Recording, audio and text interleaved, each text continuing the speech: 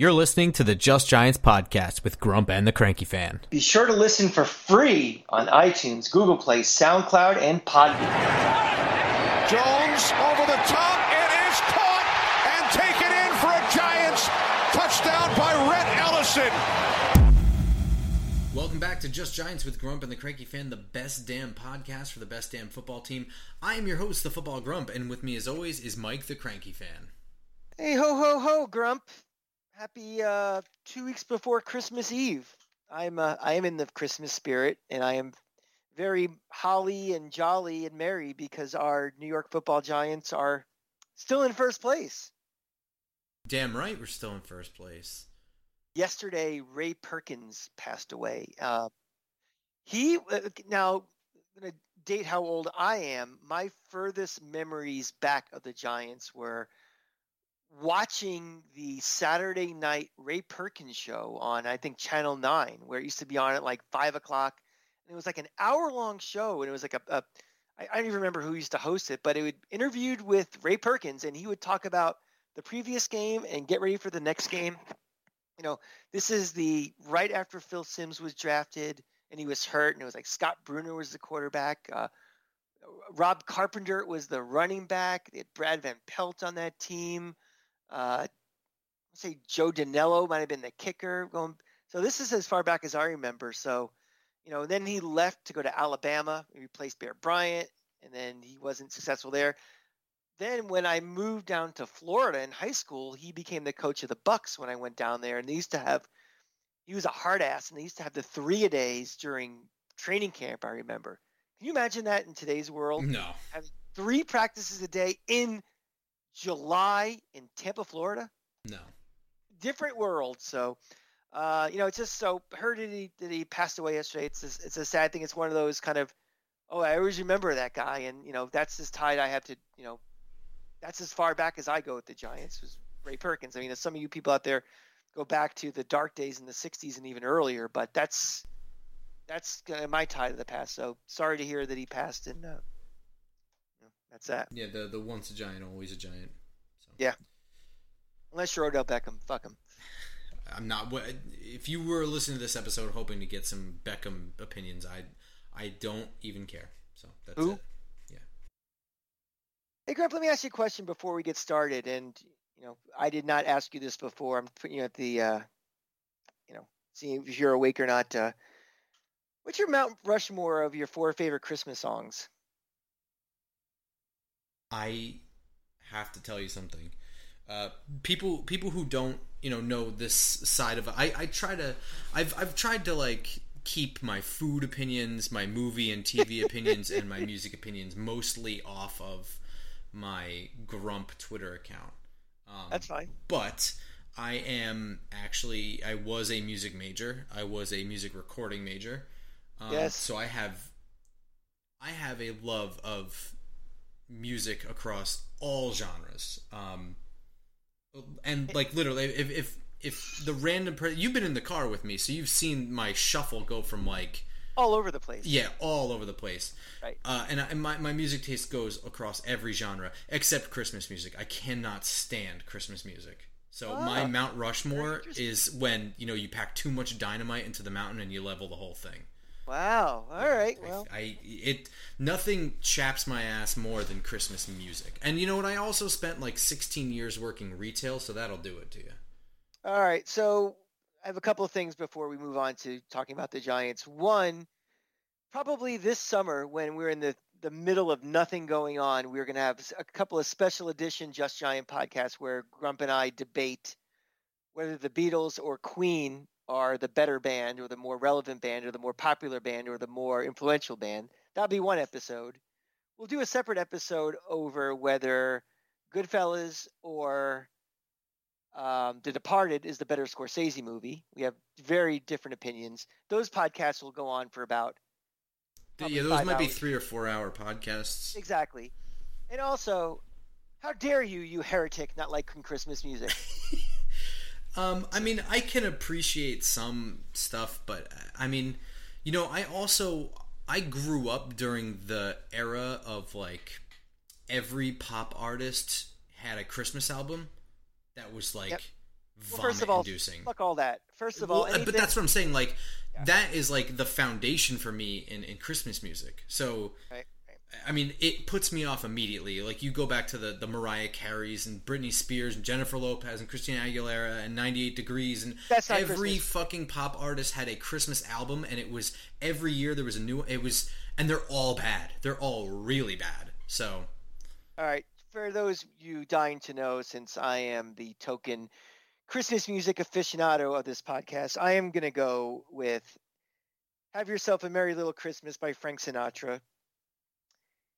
The instrumental music from the Charlie Brown Christmas album, "Christmas Rappin'" by Curtis Blow, and the live version of "My Favorite Things" by John Coltrane. May not be officially a Christmas song, but it's always played Christmas time.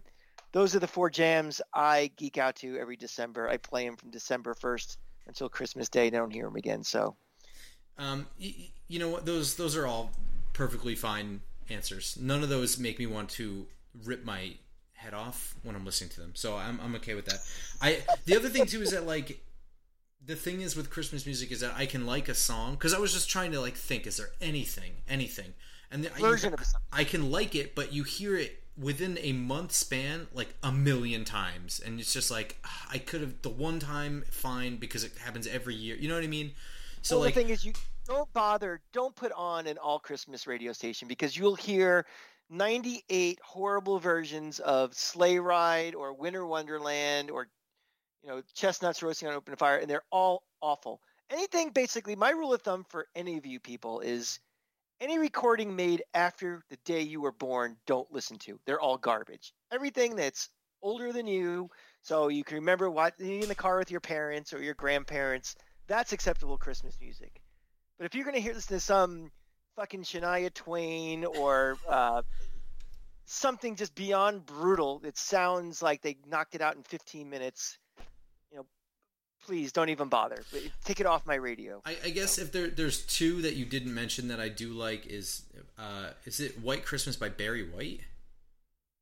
Ooh, interesting. Yeah, that one's not bad. And then, and this is where I thought of that. If I listen to it once, I'm like, that was awesome. And then the thing is that you see it 1,000 times throughout a Christmas season, is the Trans-Siberian Orchestra. It's pretty sweet.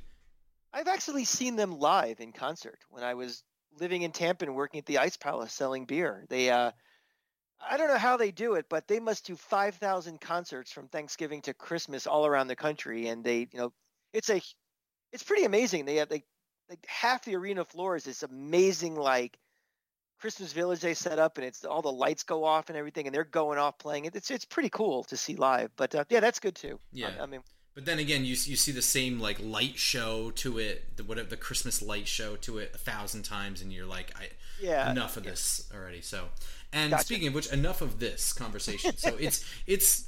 You know, this is great stuff. We have a relevant podcast. We're talking about other bullshit, but it's Christmas time. I mean, normally this would be the whole podcast. This should be a podcast from 2018, Just Giants, week 15. But fortunately, we have some real important things to discuss, like the march to the playoffs. Yeah, I mean, so the Giants are coming off of a big-time win in Seattle against a very good team, almost definitely a playoff team. I guess there's scenarios in which they can get bumped out, but very unlikely. I believe they're leading the division still, or they might have just fallen behind the Rams, actually. I think they just fell behind. But also, not only are they a good team, we didn't luckily beat them. We handled business out there. Yes. With a backup quarterback. So, you know, Giants fans feeling real good, and then right on cue, Washington comes up and dismantles Pittsburgh's perfect season. So, Washington's still right in the mix. Now, we've already said this before, but encourage you to watch Washington games because it's relevant, but don't get all bent at it because there's nothing we can do about Washington. As long as we stay tied with Washington, we're fine. So the only thing that matters is that Giants win games. We don't get to play Washington again, so there's no do-overs. We handled our business with Washington. The only thing that the Giants can do is win games. Have the same record or better as Washington, and we're in the playoffs. We have destiny in our own hands, and that's all you can ask for. I mean, you know, again, if you would have told me anytime, you know, during this offseason or even last year, even if destiny wasn't in our hands and there was an outside shot we'd make the playoffs, we'd be thrilled. to be in a position where we just handle our own business, and we're in, and probably, and even with a little bit of wiggle room too, now we're cooking with gas. So, now it gets exciting. Absolutely. And the Giants go out, they don't go out west, but they get themselves another NFC West opponent. It's the Arizona Cardinals at 1 o'clock, and they are coming to MetLife Stadium. And unfortunately, we cannot be there to cheer them on. But, this is the second time in 2 years that they're facing Kyler Murray, yeah? So that is correct, yeah. It's interesting. It's a weird history of the rivalry with Arizona because, when they created the NFC East way back when, and they stuck a St. Louis Cardinals in, and Dallas, to be very frank, with Washington, Philly, and the Giants, it seemed like a kind of a weird team to have in there. And then when they went out to Phoenix in the '80s, it was, they weren't very good. They played at Sun Devil Stadium, so it wasn't even a real NFL stadium. It was just kind of a weird, it always seemed like we played them right around like Thanksgiving week when they sucked, and whenever we were good, we just seemed to lose to them. I remember the 2000 year when we went to the Super Bowl. That was the game that actually turned around our season. Because remember, we were playing like shit before that Thanksgiving, and we went there and we beat them, and that kind of turned us around, to kind of get us on the track to winning the division. And not that we weren't record-wise, but we weren't playing well, and we needed to kind of get back on track, and that started the final push. So it's a weird kind of, I don't know if it's a rivalry, but a weird, it's like that distant cousin you used to have that you never see anymore and you see every once in a while. So me, it kind of like, yeah. Yeah, my first ever Giants game was a Giants Cardinals game in like 94, 95 or something. Dave Brown days. So yeah, brutal times. These are much better days here. So the quarterback situation, though, may not be all that different. We still don't know who's going to play. It looks like Daniel Jones did practice in a limited fashion, and that as Art Stapleton was very nice to have pointed this out. We don't ever really discuss this, but limited is the amount of reps taken. It's not how they looked or, what I mean. It's just the amount of reps. So it's natural for someone coming off an injury to practice in a limited fashion, especially for where the injury is too. Correct. Yeah. So Jones, if you've actually seen the video, there's a couple videos circulating of how he was moving and throwing in practice. Looked totally normal to me. If you had told me he had a hamstring injury, I would not have guessed. So we might see Daniel Jones. Other than that, the Giants are relatively healthy. Darnay Holmes is kind of nursing a knee. He was also limited. Blake Martinez is still nursing his back, and Matt Peart is still nursing his ankle. Those are the holdover injuries from last Sunday's game. They both practiced in a limited fashion, and Madre Harper still hasn't practiced. He's got a knee, but again, that's a backup at this point. Arizona, on the other hand, is dealing with a lot more on the injury front. New addition is DeAndre Hopkins, and that's got to be the biggest thing as far as a singular player with an injury. He is listed as a neck and back injury. He hasn't practiced for 2 days now. I fully expect him to play, but it's going to be a matter of what level is he going to play at. A big difference, having or not having it. So I want to go back to a second back to Daniel Jones on our side. That this is one of the things where, as we're learning about Joe Judge and we're learning what type of coach he is and what type of messaging he likes to give out. Some coaches are very stoic and they just, they don't say anything. Some coaches like to be overly optimistic when they're talking to the press, and they always like, "Oh yeah, things are looking good. We kind of expect him to be back," and then he doesn't show up. I feel like he's being kind of down the road and being honest with everybody right now, what his expectation is for him. So it's one of these things where, does it really matter what he says? Does it affect if Daniel Jones is playing or not this week? No, but it's kind of as we're learning this head coach, and we feel like, the more we see the results on the field and the way he conducts himself and the way he kind of is building the culture of this team, things we're learning about Joe Judge. So let's see what happens, if he actually plays or not, and kind of bring it back to what he said, for this and other injuries and things, because we can get a better read on the future of what to expect for games going forward. Yeah, definitely something that we should revisit at the end of the year. Just kind of look back and see how we felt leading up to the game, and then what the results were. What is your gut instinct? Is he playing or not? My gut instinct is that he's going to play. My gut instinct is he's not. Yeah, I mean, it could go. Neither would surprise me. But the way he's moving and practice, and the fact that it came out later that he actually was a game time decision for last week tells me he's going to play this week. If that hadn't come out, I would have assumed. Just like I assumed Sunday when I didn't know he was a game time decision. Essentially, I would have just thought he was out because he was always going to be out, and even if he was feeling better, he didn't get the reps. So, what is the weather supposed to be like this weekend? Average, fair, about 55 degrees. Very slight chance of rain, but just a cloudy day. Okay. So for December, that's about as standard as it gets. If we don't have rain, and again, we are playing on artificial turf, but I'm trying to think of all the factors that would tilt, the decision going for err on the side of caution as opposed to go for it. So I think if we have no rain and we have a dry track, I think that increases the chance of him playing. If it's, even if it's a little slick, that might tip the balance to them holding out because again, these games are important, but we're not making the playoffs if we lose this game. And Colt McCoy showed he can at least not be a train wreck running the offense. I think that's, that was a very important showing last week. And again, this wasn't this wasn't the Kansas City offense with Colt McCoy, but he didn't also, completely melt down and just be a turnover machine. And, we couldn't move the ball at all. So I think that gives you some options of not having to force, Jones back before he's ready enough to play. So I think I'm still going to stick with my gut feeling that he does not play, and we see him in 2 weeks on the Sunday night game. But maybe I'm wrong. Hopefully I'm wrong.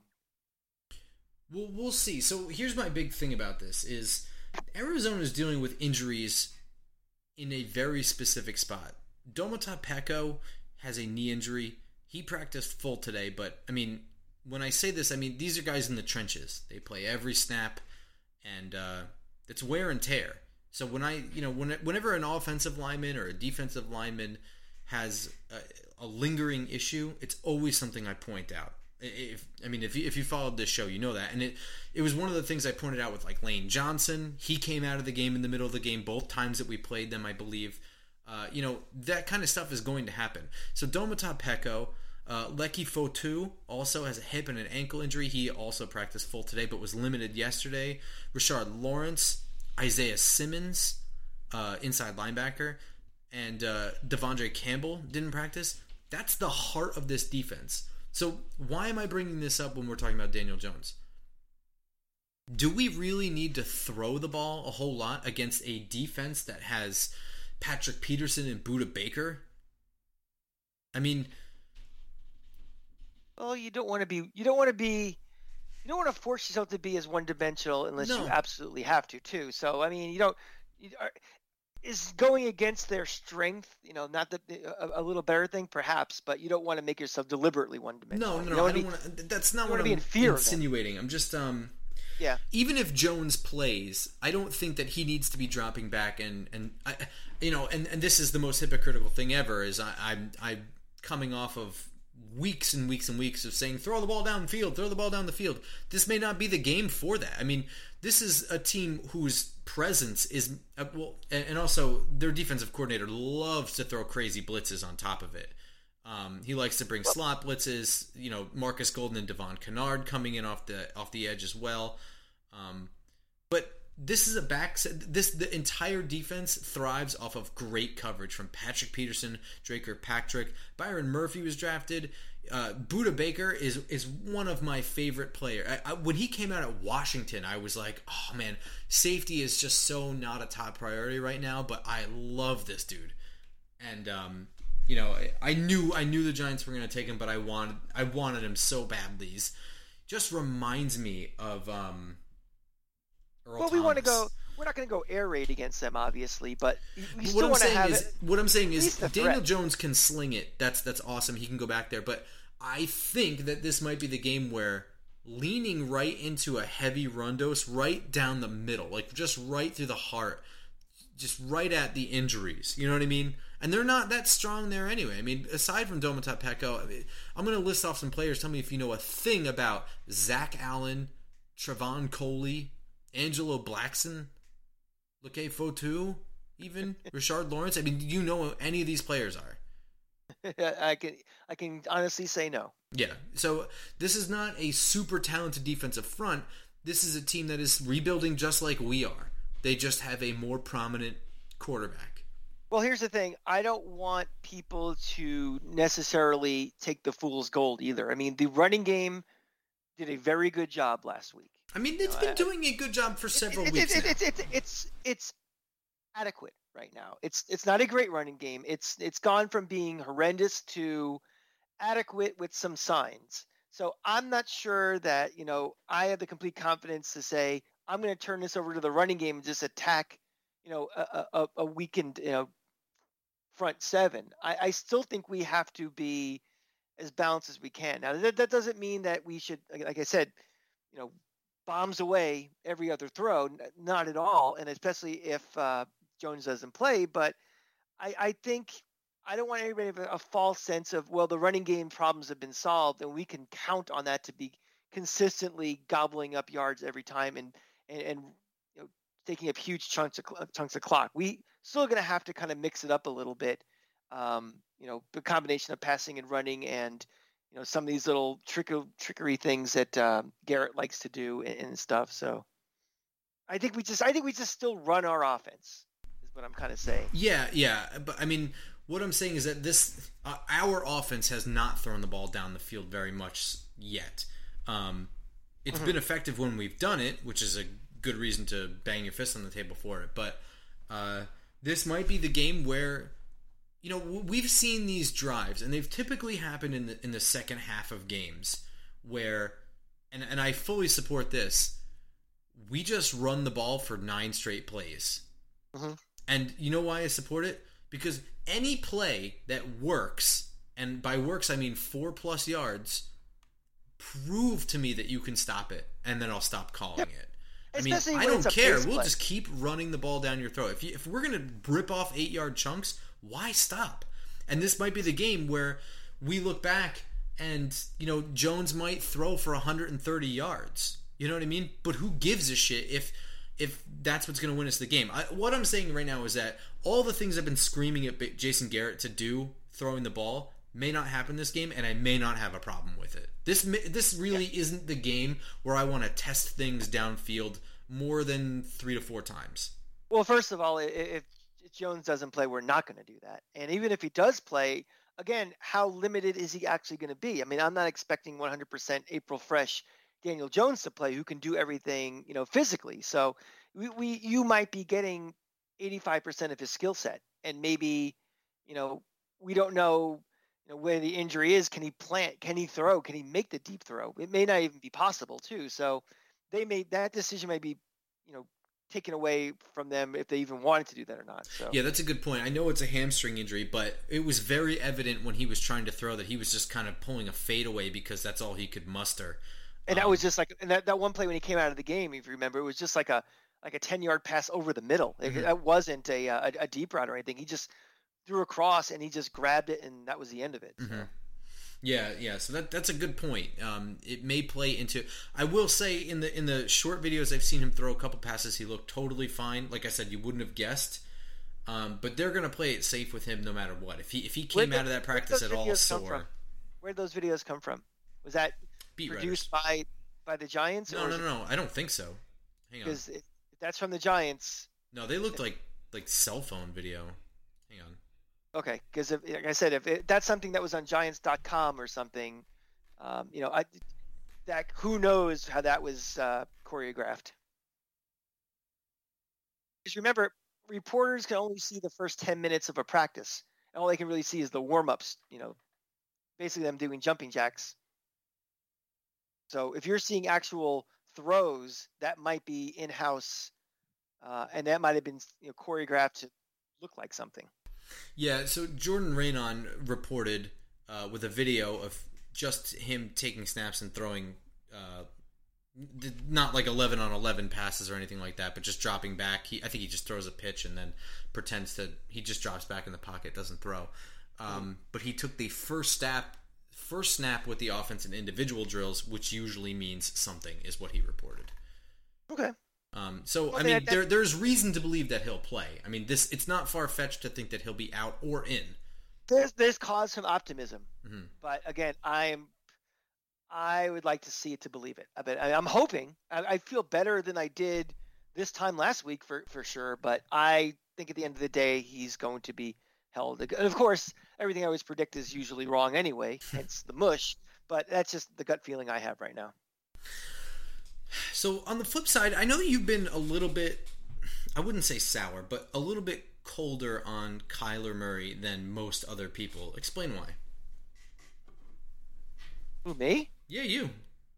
I mean, most people are have always fawned over Murray, but you were just kind of like, I don't know. He's good.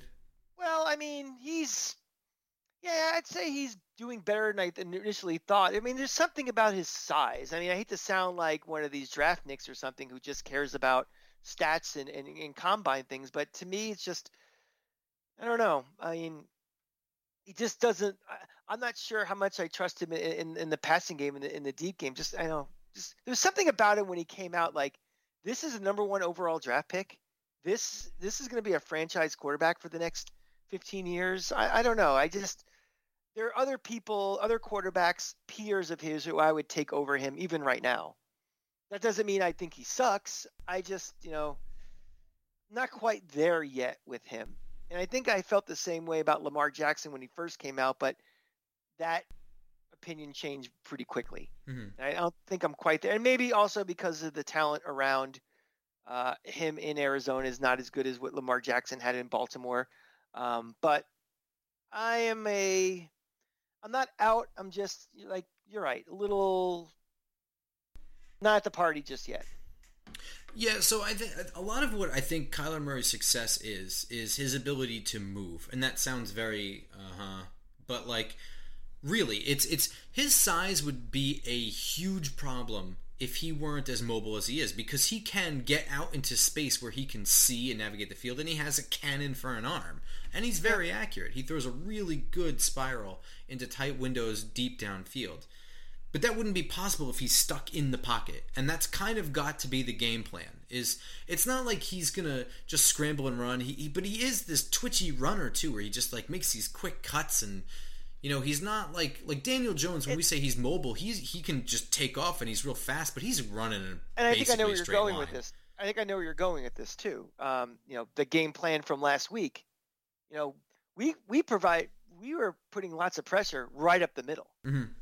And, that type of pressure kind of prevents, you're not doing like these corner blitzes and stuff from the outside where he can just go around him or something. This is right up the middle, right in his face, before he has a chance to kind of, disengage from the pocket and go.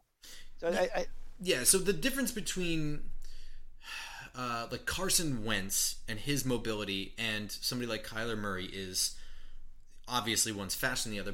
But Wentz is hard to bring down. He's a big guy. Murray is hard to get your hands on. When you can put pressure right in his face, then all the edge people have to do is get in the way. They just have to set the edge. They don't have to win against the tackle. All they have to do is get in the way, because Carson Wentz can kind of bully his way out of a tackle. Kyler Murray runs around and avoids them. Same thing with Russell Wilson. I mean, I don't want to say anything. This is nothing negative. They're just different styles of runners. Yeah. And if you can if you can use your edge guys, because we don't have talented edge guys, they're fine. But you can use guys to just keep that pocket contained, leave him there, and let him try and avoid people coming right at him. Because these are not guys who fight their way through contact. They're guys who run around to avoid it. And the other thing is, with somebody as short as he is, get your fucking hands up. Everybody on the line all week are probably being taught to get their hands up. If they're not going to get there within 2 seconds, hands up. I want to see at least 2 balls knocked down at the line of scrimmage on Sunday.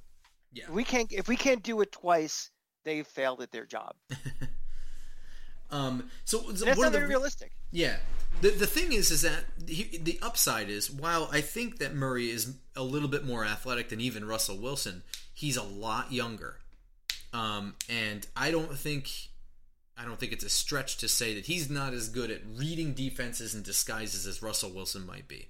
Now, the other side of that is that his offensive coordinator has game film on us trying to trick Russell Wilson that he might be able to use in his favor, but that's something that I think plays right into Graham's strengths. Yeah, and also the combination of that and being younger, a little more reckless abandonment too. Mm-hmm. And Russell Wilson's been around the block. He knows when it's the smart move just to bail on a play, and that's that, or throw it away. And we saw that. I mean, the Seattle Seahawks are a deep ball passing team. There were almost no deep shots in that game. I mean, there was the one that was a near touchdown to Metcalf. There were two that I think that were near touchdowns to Metcalf that were just broken up. But for the most part, you could see he wanted to go downfield and then just had to settle for, something in front of the sticks, and then we were able to just play stick coverage and come in and make the tackle or make the hits that caused the interception. Was just as soon as the ball gets there, just wail on the guy. I think you're absolutely right. I think if Murray gets stressed, I think he's just going to know where Hopkins is, and he's going to know where Larry Fitzgerald is. And I'm picking those two guys in particular. And he's going to throw to whichever one he thinks has one-on-one coverage. And the reason I pick those two guys, even though I know Christian Kirk is probably better than Larry Fitzgerald at this time in Fitz's career, and even Andy Isabella, I think it looks good to me. I didn't really know much about him going into this game, but I from what I've watched of Cardinals games before this episode, I kind of like him. But he's going to throw to the two guys who make the best contested catches, in my opinion. And those are two of the best in the league, I would say. Larry Fitzgerald and DeAndre Hopkins do not need to be completely separated from their coverage to make catches. What do you think of Kingsbury's offense just schematically? I mean, they brought him in obviously to make changes to the offense. He was a dynamic, offense at Texas Tech and everything. And his first move was, I want Kyler Murray. Then they blew out a high draft pick after 1 year to get him in. What do you just think of the offense overall? Like schematically, I mean, forget all the things that Murray has to do, ad hoc to make things happen. Do you find it's a very intricate offense that just gives a defense trouble just by the way it's designed and executed, or no, I don't think so. I think this is the kind of offense where you invest heavily on your outside guys. You get them in space and you get them the ball. I mean, that's really what this offense is you have guys running around and you just kind of get the ball to them in space and let them do the work. I mean, it's usually sending guys deep downfield. The route running combinations are all very nice, but you have to invest in guys like DeAndre Hopkins. Guys who can move, who can catch, who can win things. Kyler Murray is a perfect fit for it because you don't really need a great offensive line for these deep shots if you have a guy who can move and throw as well as he can throw. Right. Josh Rosen was never going to fit into an offense like this with an offensive line that was as bad as it is. And it's better this year than it was last year, but so as a credit the year before. And so it's a credit to Kingsbury and the organization that they're on the same page. Yeah, and they were just like, they're not going to take, even though they have a sunk cost, they're still going to move on. It's like, okay, we made this investment in this draft pick, but this is not, we're not going to put that square peg into this round hole, and we're moving on. So give credit to them where other organizations are, very stubborn and, we used a first round pick and we're going to get the value of that first round pick, even though it's not a value. So that was a bold decision at the time, and, for what they're doing, they're an improving team. I mean, they're not an elite team yet. They play in a very tough division, which makes it hard. But they're on the right path. I like him as a coach. I think they'll. Yeah, I do too. My worry is that I don't know that an offense like that is sustainable. We saw this with the Seahawks for years, where when Russell Wilson was younger. The offensive line was just totally neglected, and it was his athleticism and getting into space to make deep throws. And it's a slightly different offense, sure, but the general idea of investing in the outside guys and allowing your athletic quarterback to get out of trouble and then make deep throws. I just don't know how sustainable it is. At a certain point, you're just putting a lot on the shoulders of one player. And I know that that's kind of the cheaper way to do it, right? I mean, you're only really, when you want a team like the Giants are kind of building, the investment into 5 guys on the offensive line is always going to be more expensive than one guy at quarterback. Well, especially with, if you have Saquon Barkley, he's going to be the linchpin of the offense, and Daniel Jones, back there, you want to give him time. So the difference between them and Seattle also is Seattle invested so much money on defense. I mean, again, as good as Russell Wilson's been, he's a Hall of Famer and everything. That Seahawks team is going to be known for its defense. It always will be, for all the stars and how good it was on defense. So that's really where they sunk most of their money in as well. Like really good defense, having a quarterback who can make things out of nothing, and having guys outside. But you're right. With a salary cap, something gets neglected, and they chose to spend more on the other side of the ball, than they did on the offensive line. Are you talking about the Super Bowl team? Yeah. Yeah. Well, I mean, yeah, in general, yeah. But I mean, as these years have gone on, we all acknowledge that Russell Wilson is a top 5 quarterback in the league. But that Super Bowl team, especially because, I mean, Manning was useless. I mean, that game was over at halftime, and not in the Tom Brady Atlanta Falcons over at halftime. I mean, even the kickoff for the third quarter was taken back for a touchdown. I mean, that game was over. Denver had nothing going for them. Right. So yeah, I agree with you. That Super Bowl team for sure is known for its Richard Sherman and. But I think if you just say the Pete Carroll era, what's the first thing that comes to mind when I say Seattle Seahawks? I think more people would say defense and Russell Wilson. Yeah, and it's interesting because Pete Carroll is an offensive guy. Yeah. Yeah, I guess you're right. I guess he just kind of like threw the bank at defense and just did what he could do on offense with what he had, because he is an offensive guy. Maybe he just figured that was the easier way to do it. I mean, everybody kind of changes what they are. I mean, think about what was Bill Belichick? He was a defensive coordinator and everything, and that. He's forever linked to Tom Brady. Tom Brady, and also, his best team was the one that lost to the Giants in the Super Bowl and had one of the best offenses of all time. Yeah, I think when they end that year averaging over 30 points a game or something like that. It was ridiculous. It's insane. It was very insane. But there's a lot of coaches around the league. Like, even in college, think of a guy like Bob Stoops at Oklahoma. He was a defensive coordinator at Florida, and Oklahoma, for the entire time he was there, was known for having insane offenses, Heisman Trophy quarterbacks, Adrian Peterson, guys like that, just all these offensive guys. But he's a defensive coach.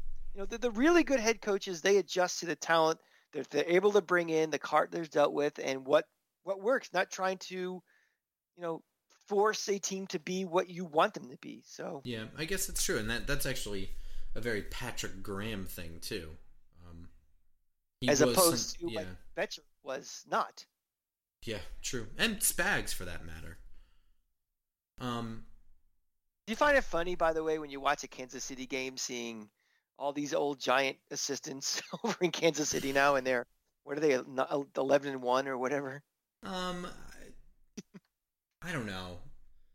The other thing is that Spags has his own connection to Andy Reid through Jim Johnson. And there's something about seeing Andy Reid that just deep inside me, like my body temperature gets warmer as my blood begins to boil. I always think of that fucking 2008 season where we lost in a divisional round to the Eagles. We were just so clearly the better team and had no Burris for that game. It just makes me so mad. The other thing I am worried about in this game is, and I said this last week, and I think it is still true, is the run defense has cooled off a little bit. Seattle was able to run the ball pretty well against us, and I think they started the second half, and I think we stuffed a couple of run plays, and then they just like totally abandoned it. And if they hadn't, I think that this would have been a tougher game for us to win. But they were just aching to get some points on the board from their offense, and they were just throwing nonstop. I'm worried because it's been several weeks now that we haven't seen the run defense as good as we saw at the beginning of the year. And I don't know if that's adjustments based on the offenses that we played. I can't complain too much because the defense has been spectacular this whole year, and we're on a 4-game winning streak, and I think we've won 5 of the last 6. No. Yeah. That can't be right. No, that's not right. But whatever. We're on a 4-game winning streak. So, I mean, I can't complain too much, but it is a worry that I have not seen the run defense be as dominant as I want it to be. I think that might be just adjustments overall. I mean, for that little loss in run defense, you're seeing a tremendous increase in, pressure on the quarterback, and things like that too. So, I mean, you can't do everything, I guess. And you have to scheme against who you're playing too. So, when you're playing Russell Wilson, you have to worry about, the aerial attack. So, I'm not too concerned about until we get gashed. I get worried about the running game. I look at it this way, third and fourth quarter, we can't stop the run. We can't stop. If we start seeing teams getting 6 yards, 7 yards on first down, if we see it's 3rd and 2 and we can't stop them for getting a first down, then I get really worried. Yardage, I can live with. And individual plays, individual series, I can live with. When you see it crying throughout a game, that's when I get worried. And I haven't seen that yet, where it's just like, this is a problem. We can't stop this. So a little bend, not breaky philosophy for mine, but I'm not going to worry until. Yeah, I mean, again, for me, it's a straw man argument because it didn't happen, so I'm arguing a point that it might have happened. So I understand that, but again, Seattle completely abandoned the run. I'm not sure that we would have been able to stop late in the fourth quarter if they were running, but they just didn't try. I mean, they were literally just dropping back and throwing. So we're talking about, Pete Carroll, the offensive, guru that he is. I mean, we're not going to say he's a dummy. So, no, I mean, that's what I'm saying. They just gave up. Something too. Yeah. Yeah, I don't know. I guess and also as time went on, they were kind of fighting against the clock too, because we were up 2 scores at one point. Right. So I guess that probably factored into it because we scored 2 times back to back. Do you see a potential for a running game doing well from Arizona on Sunday, or is that? I mean, Kenyon Drake is good. So is Chase Edmonds, and so is Kyler Murray for that matter. I mean, I think him dropping back and then scrambling is something that I don't consider that part of the running. No, game. Yeah, that's not. It's not designed run, but if they see something and they're going to call something for him, then him running is a integral part of that offense in general. Do we put a spy on him for this? I would put a spy on him sooner than I would put one on Wilson. Okay. Just because Wilson's older, he's taking shots. They're already in a playoff spot. They're not going to do anything too daring with him. Who would you have as that spy? I think you rotate it. I would pick a handful of people. I would use Tate Crowder because of his athleticism and speed and just his general position. Definitely Jabril Peppers at times. I would say even Logan Ryan at sometimes, Blake Martinez at sometimes, and Xavier McKinney at sometimes. I think the key is to keep changing it, to keep confusing him. That I think you hit the nail on the head with this is, and you brought it up before about his youth as opposed to Russell Wilson is, you get to these guys as much in the mental game as you do in the physical game. Because these guys, they're so physically superior. They're fast. These young guys, these quarterbacks, they, guys like Mahomes, they throw in these crazy arm angles now that old quarterbacks never used to do. But until the game slows down enough where they can master it between the ears, that's your best advantage. Mm-hmm. And you're right. If you kind of disguise what that spy would be, disguise it by looks, disguise it by personnel, disguise it when you do it. Those are things they have to think about. And every instance they have to think is any instance less they're going to react. So, Graham is showing that he's been a pretty good tactical coach so far. So that'd be something to watch to see, how do we spy him, and how it's employed and by who and when.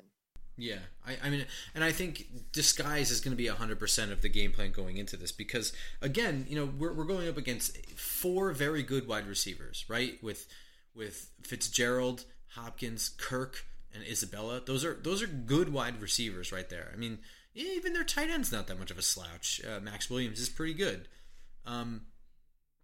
They have great running backs they can catch out of the backfield as well. Kyler Murray himself is an athlete. This is a lot for us to handle on the defensive side. So the more we can make him have to think about where he's going to throw, that is the number one advantage we have. So disguise everything. You know, he comes from a offense where I mean he's not that far removed from college where it's very much your athleticism takes over. Take that away from him. Make him confused, not sure where to go. It slows him down when he actually has the physical advantage. So that is definitely going to be the name of the game on defense. And again, like I said, if you're not going to get there, I want to see 6 arms in the air. You know what I'm saying? Everybody who's in the middle, who's in the way, arms up. So I am ready for a prediction. Are you? Yeah, you can go first. I think we're going to win this one. And I think Daniel Jones plays. I think that we scale back some of his running plays. But I do think that Jones plays. That's just my flat guess right now. I reserve the right to change that on Twitter later. But not after kickoff, you don't. But I think this game is going to be harder than people realize. I know that face-to-face Seattle and Arizona are Seattle's a better team, but this poses a different challenge for us, and I think this is going to be more difficult than people think. But I do think that we eke out a win, and I think that being able to bleed the clock definitely helps. I think it's going to be close, and I think that we win 23-20. Well, I wish I had the same enthusiasm you did. I'm excited we're playing important games. I feel good coming into this game that we're not, it's not a mismatch. We're not undermanned. We're not, we're not for the challenge. But I just think that I'm going to predicate this on first. I don't think Daniel Jones is going to play. I think he's going to sit out one more week, and I think that really impacts things. Arizona's got if you look at their season this year, it's kind of an interesting mix of teams they've beaten and they've lost. Yeah, it is very strange, isn't it? They beat Seattle. They lost to Miami. They lost to Seattle. They beat Buffalo. They lost to the Rams. They lost to the Patriots.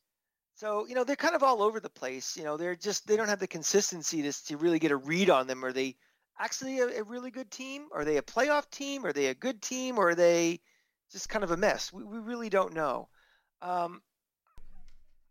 I still, for all the improvements we've seen on the Giants for the last 4 weeks, we've seen improvement on the defense. Obviously, the offensive line is playing much better. We're getting a little more consistency on the running game.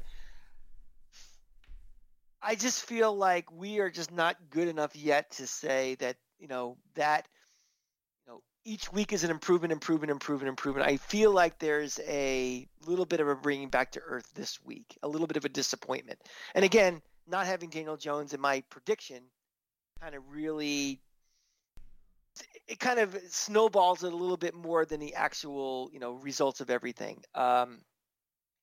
You mentioned they have really good wide receivers. I think that they're going to hit a couple of big plays and some couple of quick scores that are going to frustrate all of us. I do think it's going to be a low-scoring game. I think we're going to be able to control the clock again by, running the ball some more. I think this offensive line has been playing so much better, and I think we'll continue to improve. But I just don't know if we can generate enough offense with Colt McCoy. I mean, he's a backup for a reason. And I think the longer he plays, the more you see that. I think we're going to lose in pencil. Close game. Wouldn't be surprised if we did win, but I just have a gut feeling that we're not quite ready to say this is a game we should win. We will. I mean, if we win this game, that's one of those.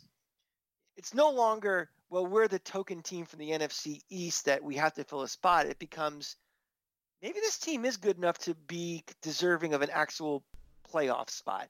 I just don't think we're quite there yet without Daniel Jones. I think we're going to lose something in a low-scoring game like, I don't know, 21-17. Okay, so we're not totally far off on scores. But if Daniel Jones plays, I think you flip the score and we win 21-17. Okay. All right. But I think he's not going to play, so I think we're going to lose 21-17. Moving around the league really quickly, Dallas is playing at Cincinnati. What do we think? I'm thinking that the Red Zone channel better not go to this game too often. Because I think that Dallas is a complete mess. I don't know. Who cares? They win 5-3. Yeah, I think Dallas is mathematically eliminated at this point, yeah? I believe they are. Yeah. So, I mean, I'm torn between a Cincinnati team that played pretty well despite not having their franchise quarterback. Future. Yeah, their future quarterback, and the fact that they're just not very good. And Dallas is playing worse than they actually are. Even with a backup quarterback, even with everything that's going on with them, they are not as bad as they've been playing. And I just don't know, because I think they've quit. I think Dallas has just quit. I think Dallas wins this game, but it's actually close. I think they quit on Nolan weeks ago. Mm-hmm. Well, I think universally now this team is just done. And I think now they're quitting on Mike McCarthy. Yeah. I would not be surprised if he gets smoked after 1 year. That would be something, wouldn't it? It'd be something, but is it really that out of the realm of Jerry Jones? Yeah, I mean, this team is dreadfully bad, and a lot of that's on Jerry Jones for, he's the one who bought the groceries, but the cook has to make the dinner too. So wow, that was beautiful, man. A little Bill Parcells throwback for that. But is it okay? I thought never mind. I'm taking all credit away from you then.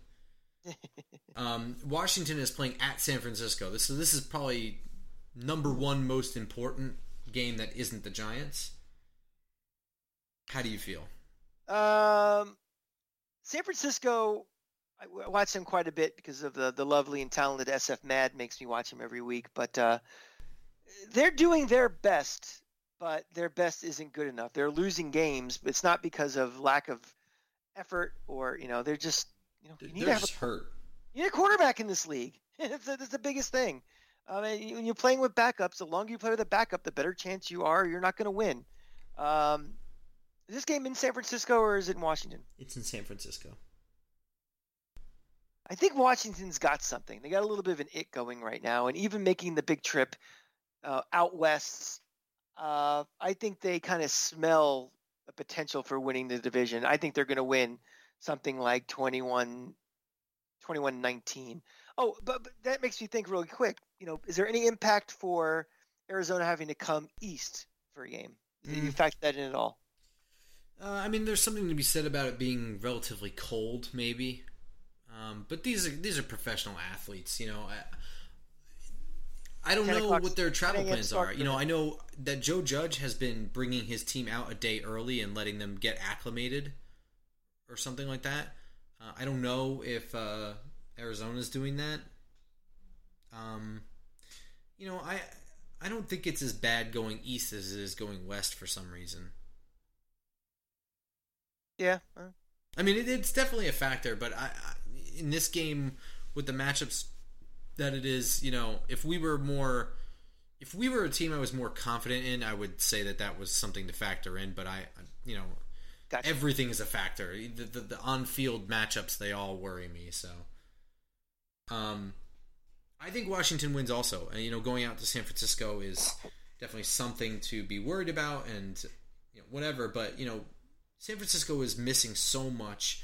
Washington really does have, I think they have the right stuff to win this game, and that sounds shitty because San Francisco's so hurt. I just mean, even defensively, I don't think San Francisco is set up to handle a guy like Alex Smith. They're not getting the pass rush that they need. He's smart enough to know when to avoid contact, whatever. I think Washington's got this one. And I think San Francisco is starting to sniff the finish line too, that their season's getting ready to be over soon also. And it's been a tough year for them with the injuries and everything. It's been they're not going anywhere. So I think Washington sneaks this up with them in pencil for a win. Next one is New Orleans at Philadelphia. Now, this I would say Philadelphia is the team that Giants fans should be more worried about because, like I said, we can win as long as we match up with Washington, we're in. And we don't get to play them again. But we don't get to play Philadelphia either. But they have that tie. And that does worry me. Especially because we don't have the head-to-head on them either. They're not beating New Orleans with Jalen Hurts. That's not happening. Yeah, I'm agreeing with you. Let's put that New Orleans in pen, and that might actually be a beating too. Let's put that something like 35-6. I mean, they're done too, Philly. I was just going to say, I think that team has quit on Jim Schwartz. They've looked atrocious.